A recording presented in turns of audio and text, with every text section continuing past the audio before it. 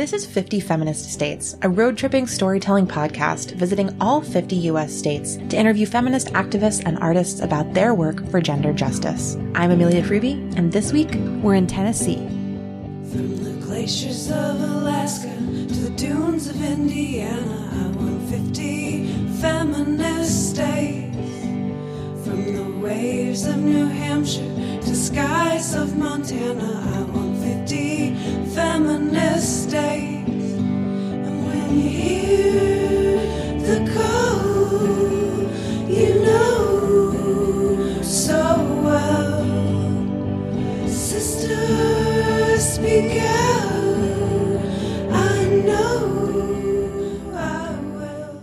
Hi everyone, Amelia here. Welcome back to the 50 Feminist States podcast for season 3. Today we're in Tennessee, and I'm sharing this episode a little earlier than planned because today also marks the day that the Supreme Court of the U.S. will hear arguments in a landmark case that addresses the question of whether or not LGBTQ plus people deserve legal protection from being fired on the basis of gendered discrimination or discrimination on the basis of sexuality. At the center of that case that's in the Supreme Court today is a woman named Amy Stevens. She's a trans woman who was fired from her job at a funeral home after coming out as trans. I'm going to link to an article that she published in Out magazine about this incident and kind of her reflection on it on the eve of the case being heard in the Supreme Court. I'm also going to link to an article by Teen Vogue editor Lucy Diavolo about her experience as a trans woman and how she sees this case potentially impacting her future. So you can find those in the show notes at 50feministstates.com/podcast. So today is an incredibly important day for the LGBTQ plus community. And in this episode, I talked to Jasmine Tasaki, who is a Black trans woman living in Memphis, who is also the founder and executive director of an organization called We Care Tennessee that provides mutual aid for Black trans women of color in Tennessee.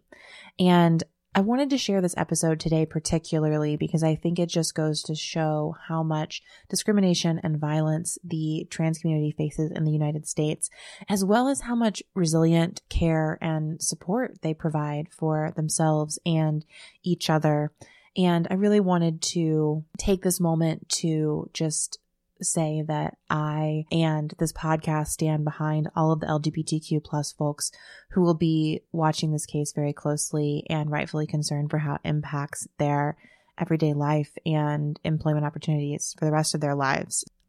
Before we get into this episode, I also wanted to say that the protection of trans folks from a deeply transphobic nation is of utmost importance right now. Over the summer, the American Medical Association declared an epidemic of violence against trans people in the United States after 18 trans people, mostly trans women of color, have been killed in the U.S. just this year. And I wanted to share their names before we get to this interview with Jasmine. So in their honor, we remember Dana Martin, Jasleen Ware, Ashanti Carmen, Claire Legato, Malaysia Booker, Michelle Tamika Washington, Paris Cameron, Shina Lindsay, Chanel Scurlock, Zoe Spears, Brooklyn Lindsay, Denali Berries-Stuckey, Kiki Fontroy, Jordan Kofer, Pebbles Ladim Dime Doe, Tracy Single, Bailey Reeves, B. Love Slater, and others who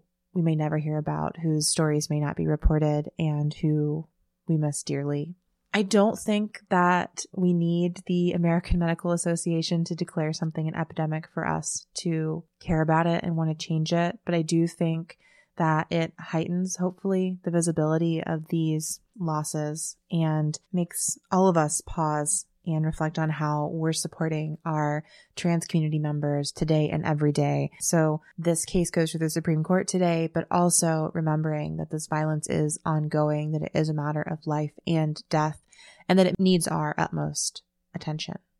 I also just wanted to recognize that that list I just read is from HRC, Human Rights Campaign. They do a report on the violence against the transgender community every year.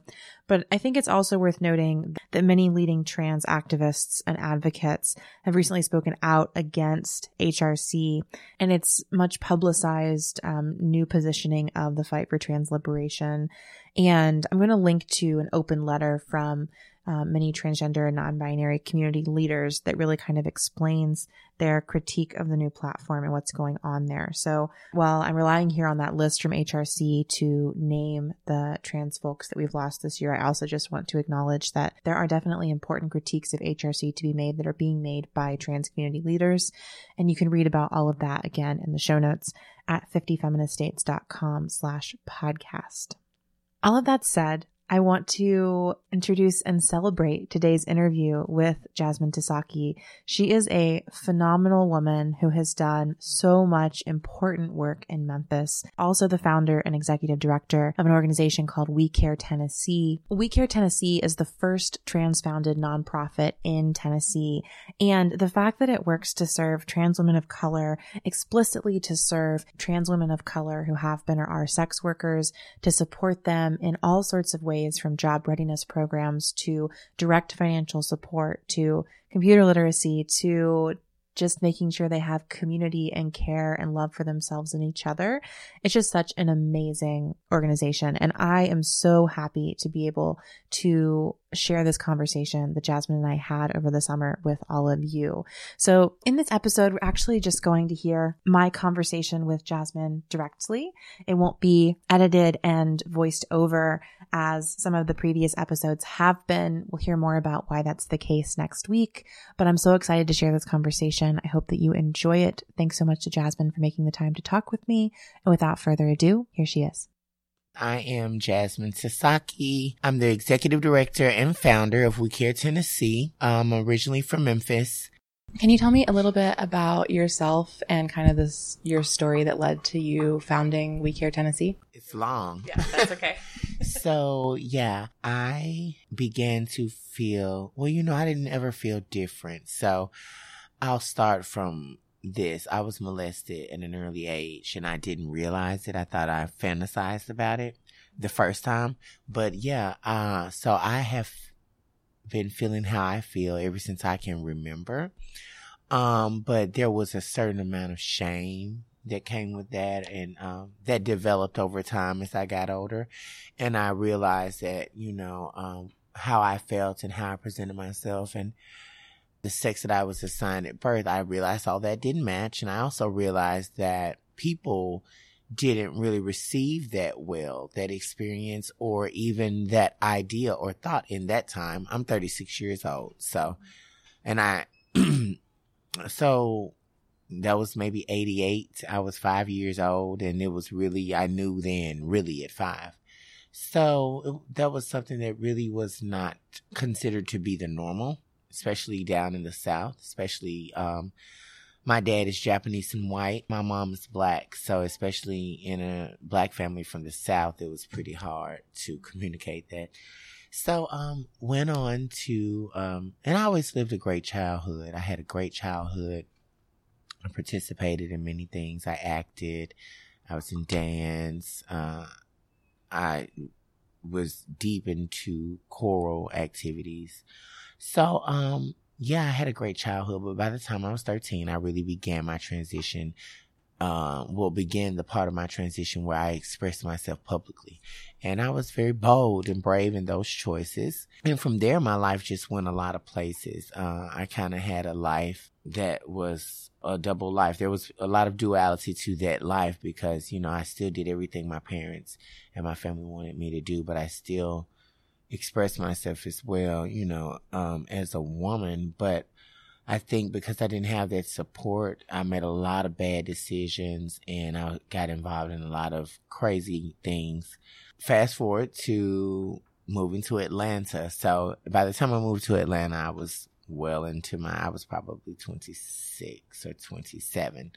And life had taken a toll on me as far as like my goals. So I always wanted to be an actress or a designer, a wardrobe stylist, makeup artist, hairstylist.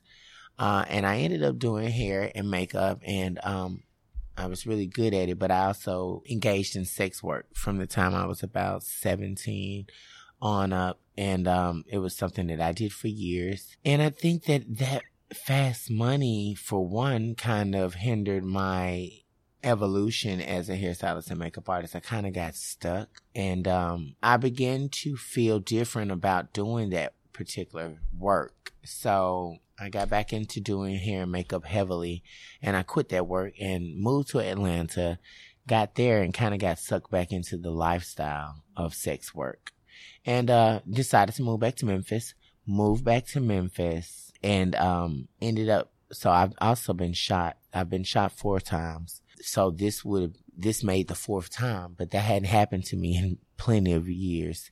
So, after being shot, I just, my life had come full circle, and, I was just really doing some self-assessment, and I just started to volunteer with an organization called PEACE, Partnership to End AIDS Status.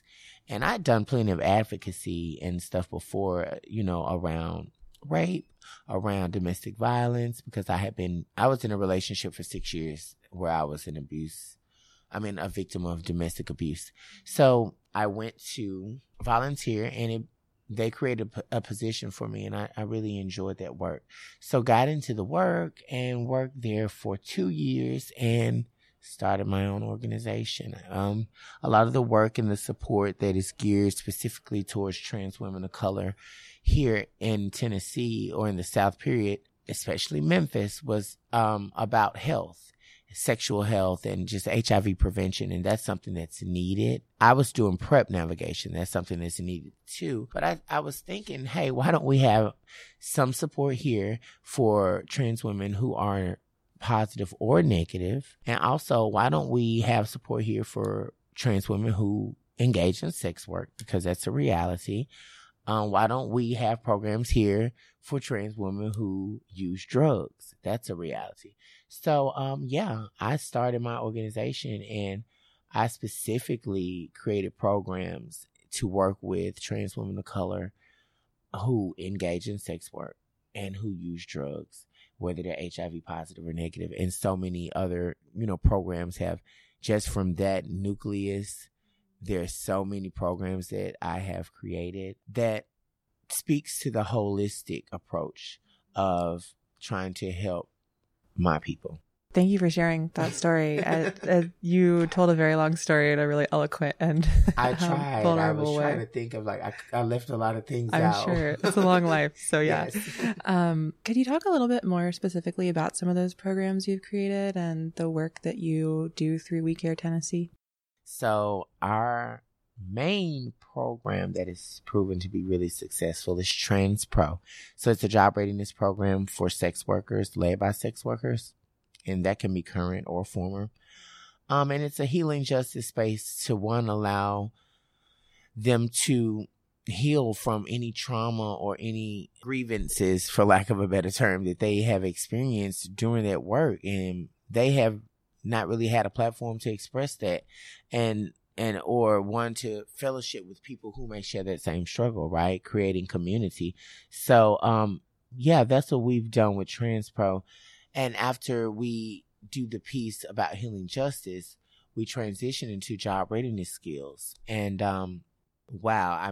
just some of the things that have amazed me before I can even go on about the program. It's just the fact that we as people forget that sex workers are some of the smartest people.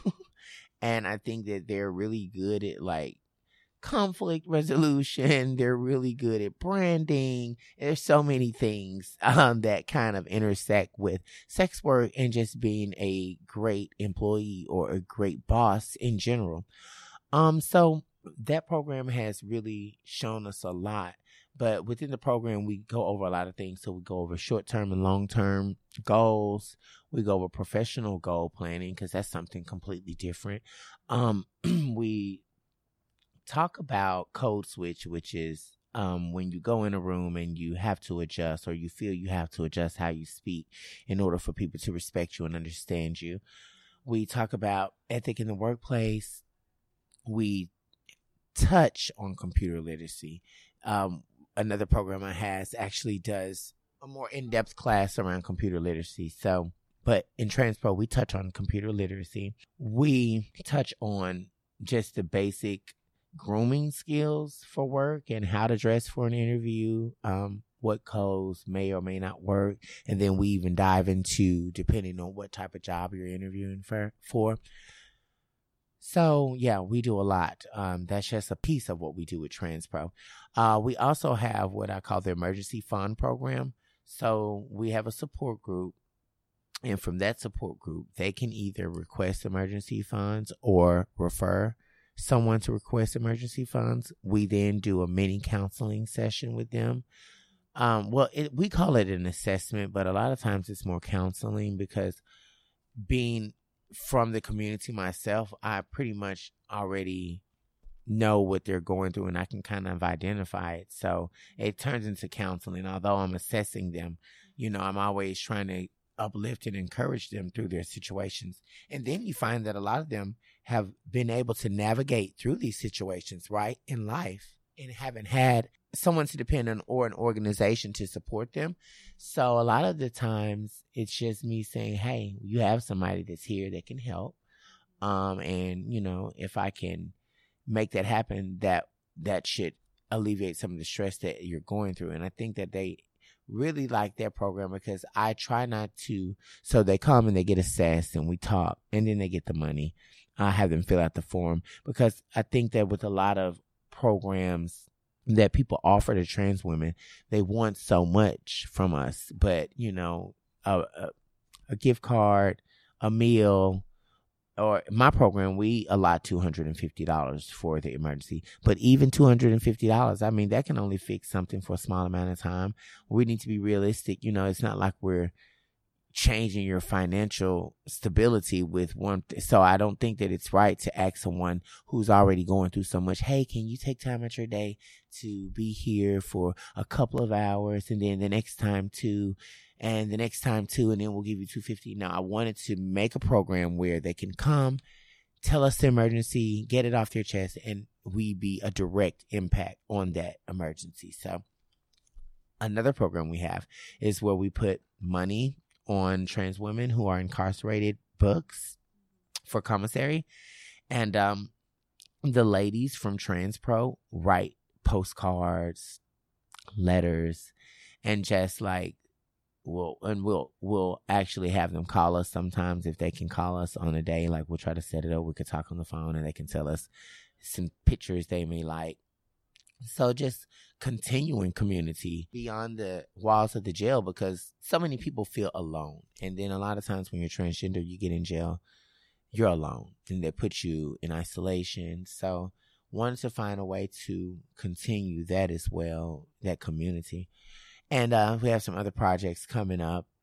Don't really want to talk about them, but they will address homelessness. They will address drug abuse or drug use. And the difference between the two, better known as harm reduction. So we've got some big things coming up and I'm really excited. You're doing so much. I'm wondering how many people are involved with We Care Tennessee. Is it? Oh, God. How does it actually happen? So I have 2 staff members, Katrina Spencer and Amaya Doty. And I have a couple of volunteers. I have a really great board of directors. Shout out to my board of directors. And I think that the beginning of my journey in doing the work specifically for We Care, a lot of the support came from like my mentor, friends, family, and my fiscal sponsor. Before I got my 501c3, my fiscal sponsor was the organization that I worked for before I started my own, and that is PEACE, Partnership to End AIDS Status. So everyone kind of rallied around me and was there to support me. Now, I also was the Health Literacy and Advocacy Chair for the National Urban League of Young Professionals. I was the first person in the history of their 108-year existence to be trans and be a leader in the organization, and they have 366 affiliate chapters. They had a great rebirth here in Memphis, Tennessee. I was a part of that rebirth, and my direct president, Latricia Adams, she was also a strong support for me and some key members out of the Urban League. But yes, Latricia Adams, my mentor, Arisha Bowers, Darrenisha Duncan is another mentor of mine. She's from Birmingham. She's a transgender woman that founded Take, and now she is an executive director for Trans United. So I've had like lots and lots of support. Miss Major, supports me. Sharon Grayson supports me. That's my auntie. So there's a lot of people that supported me, but doing the direct work it started off just me, but it was soon to get employees. And my employees, I love them so much because they don't make money. You know, they make a little here and there, but you know, they're really doing this because of their connection to the community. So yeah, I think my employees and my volunteers, they are key in helping this work to evolve, right? Because we want it to continue to grow and we want the work to be impactful. So that takes, you know, staff to do the same. The staff has to grow, and, you know, there has to be some intentionality about how we're moving, you know, past who we hired. That's on my end. But from the staff's perspective, there needs to be purpose. And I picked these ladies. They didn't have to interview. Katrina and Amaya were both people that their spirits spoke strong to me, and I'd worked with them before in different capacities. Well, with Amaya in the same capacity, actually. We were coworkers. She gave me, when I got shot and I wanted to volunteer, when I talked about what brought me into this work, she was the person to give me that opportunity. So it was only natural, and it was very humbling to be able to give her the same opportunity 3 years later. I love how those like legacies of lifting people up, really like lifting each other up, spread, and that's really beautiful. And continue, because sometimes you're up, sometimes you're down, and it's even better. It felt great to help people in the same way that someone helped me, because it changed my life, and it put me on a different path, and I'm loving this new life. It seems evident. You just like radiate happiness, which is wonderful. Can you tell me a little bit about? So a lot of people who listen to this podcast won't be from Memphis. Right. Can you tell me a little bit about the community that you're serving here? So these trans women of color who may be sex workers or not, it sounds like. Right. How many people are you able to serve? How do they come to We Care Tennessee? What are the kind of needs that they have? We've heard about some of them, but could you just share a little bit more about the community? Okay, so Memphis, Tennessee is deeply rooted in racism, heterosexism, transphobia, homophobia, and it's in the Bible Belt. So with that, you have a community of trans women who are underserved and marginalized even more than the other minority groups here, right? Because there are a lot of minorities here that are underserved and they're marginalized. But trans women of color specifically go through a little more than those communities. And in the political climate we're in now, it can be scary because there's no legislation. Well, I'm sorry, there's legislation somewhat to support us and back us. But now we're in fear that that legislation may be pulled. So I just felt a need to address, and serve trans women of color specifically, because I see where it can go. It can repeat itself, even to racism, because we're thinking about dismantling systems, right? So if they break down trans people, the only thing next in line can be to break us down according to race. So also in Memphis, this is one of those cities where there's a lot of violence against trans women. Like I said, I've been shot 4 times, and that's just my story. And my story is one that is privileged. I have a certain amount of privilege that a lot of trans women may not be able to identify with, right? And I know that if I've had these struggles, they've had to have them as well. But yeah, so Memphis is a really rough place to live. And it also depends on who you're around, your mindset, what you do. Not so much as where you go, because you know, we know that people come from different walks of life everywhere. And there's some great people here in Memphis, and there's some great areas here in Memphis. But there's some issues that are pressing that causes people to act out, or some people suppress those issues and never talk about it, and they manifest later. That's what went on with me. So this city is, wow, it's a lot of struggle here, and it's a lot of love here, but there's a lot of hate here. So trying to center these women is what my goal is. You know, I can't change the world, but I can help engage how they see the world, how they view the world, and that can help them to navigate themselves properly to get where they want to be, because there are some people that live great lives here in Memphis, Tennessee, and I want trans women of color to be in that number. So I think that, you know, yeah, we do live in a place rooted in struggle, rooted in fear.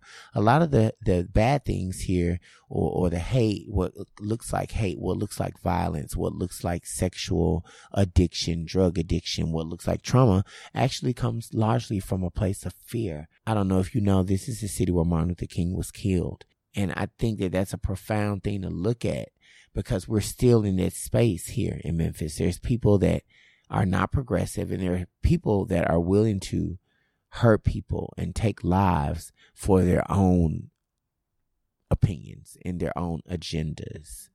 So yeah, I think that this is a very hard place to be, but there are some great things about Memphis, and there is some good that can come out of living here if it's just addressed properly.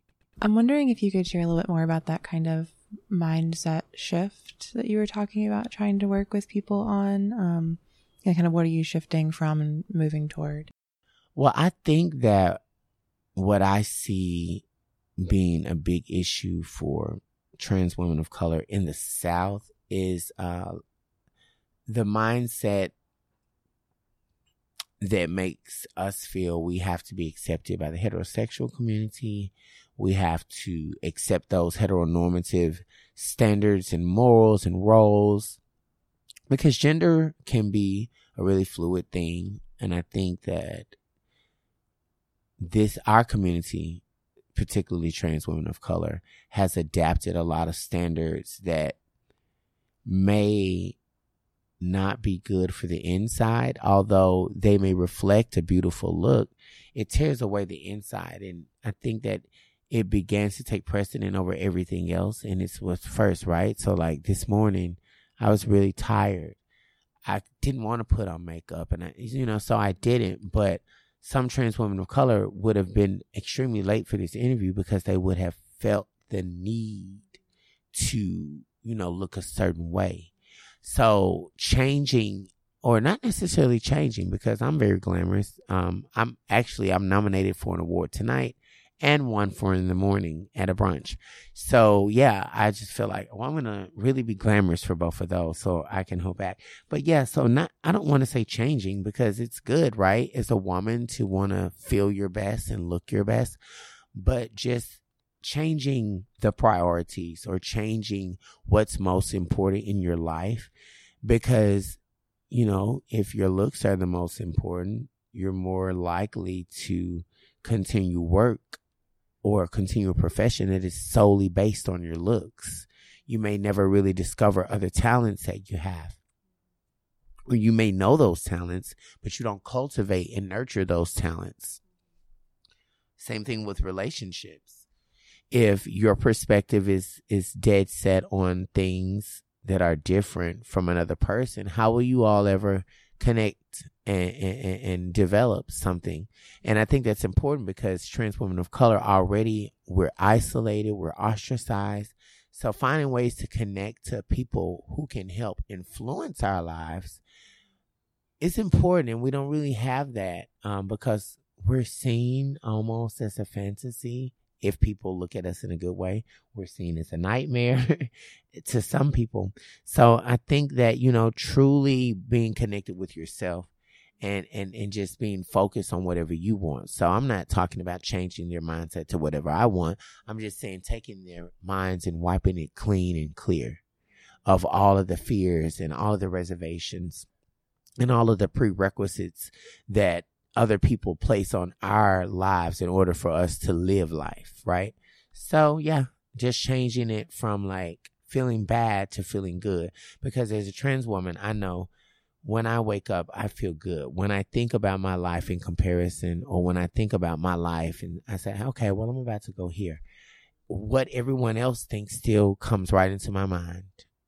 And I've learned to say, you know what they think doesn't matter. But there's a lot of trans women out there that have not gotten away from that, you know, being worried about what people think or how they're seen. So yeah, I just want to change their ways of thinking, because really trans women, we do a lot of worrying.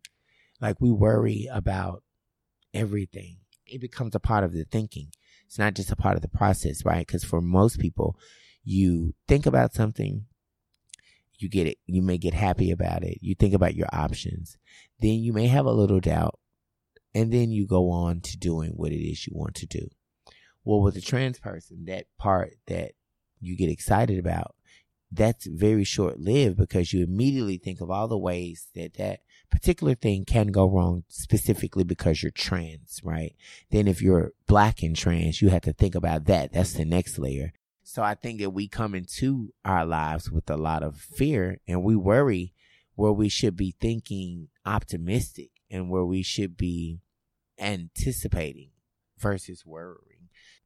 I think that this reflection on the way that trans women and women of color and trans women of color just have to do so much more worrying or anticipating to move through their everyday lives is, honestly, I just think it's so profound. And thank you so much for sharing it. As we kind of wrap up this conversation, I'm just wondering, what are these awards you're nominated for?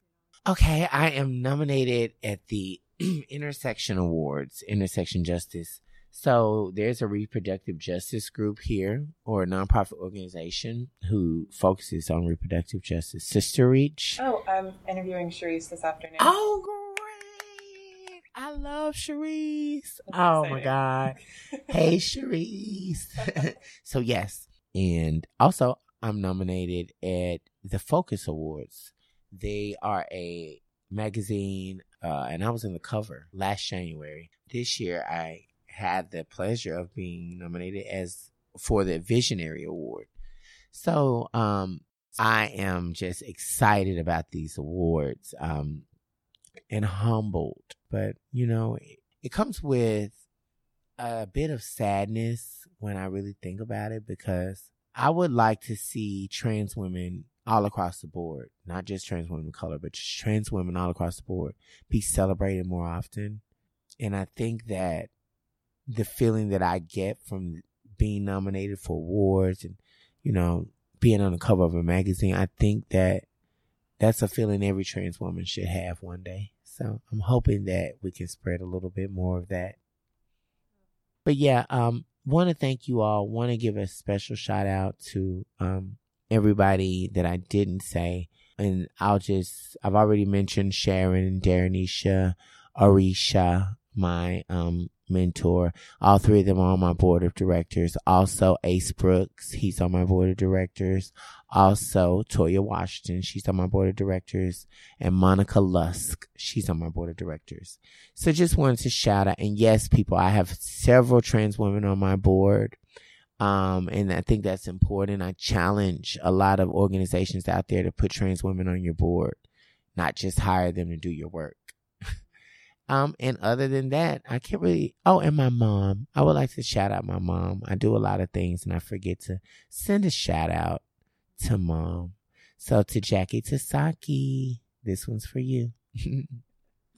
Thanks so much again to Jasmine for making time for this interview. Please go follow We Care Tennessee on their website and on Facebook. You can find a link to those pages on our show notes at 50feministstates.com/podcast. That's FIFTY feministstates.com/podcast. There you will also find the pieces I mentioned at the start of the episode about the case that is being heard in the Supreme Court today. I've also linked to all of the pages I could find of the many wonderful community members that Jasmine thanks and shouts out during this episode. So there are so many good things in the show notes. Please head to 50feministstates.com/podcast to find them. That's it for today, but thank you so much for tuning in. Until next time, I'll see you on the road. 50 estados feministas.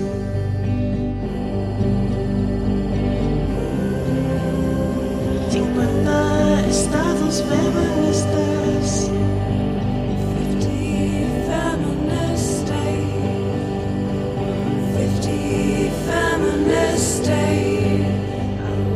50 feminist state. 50 feminist states.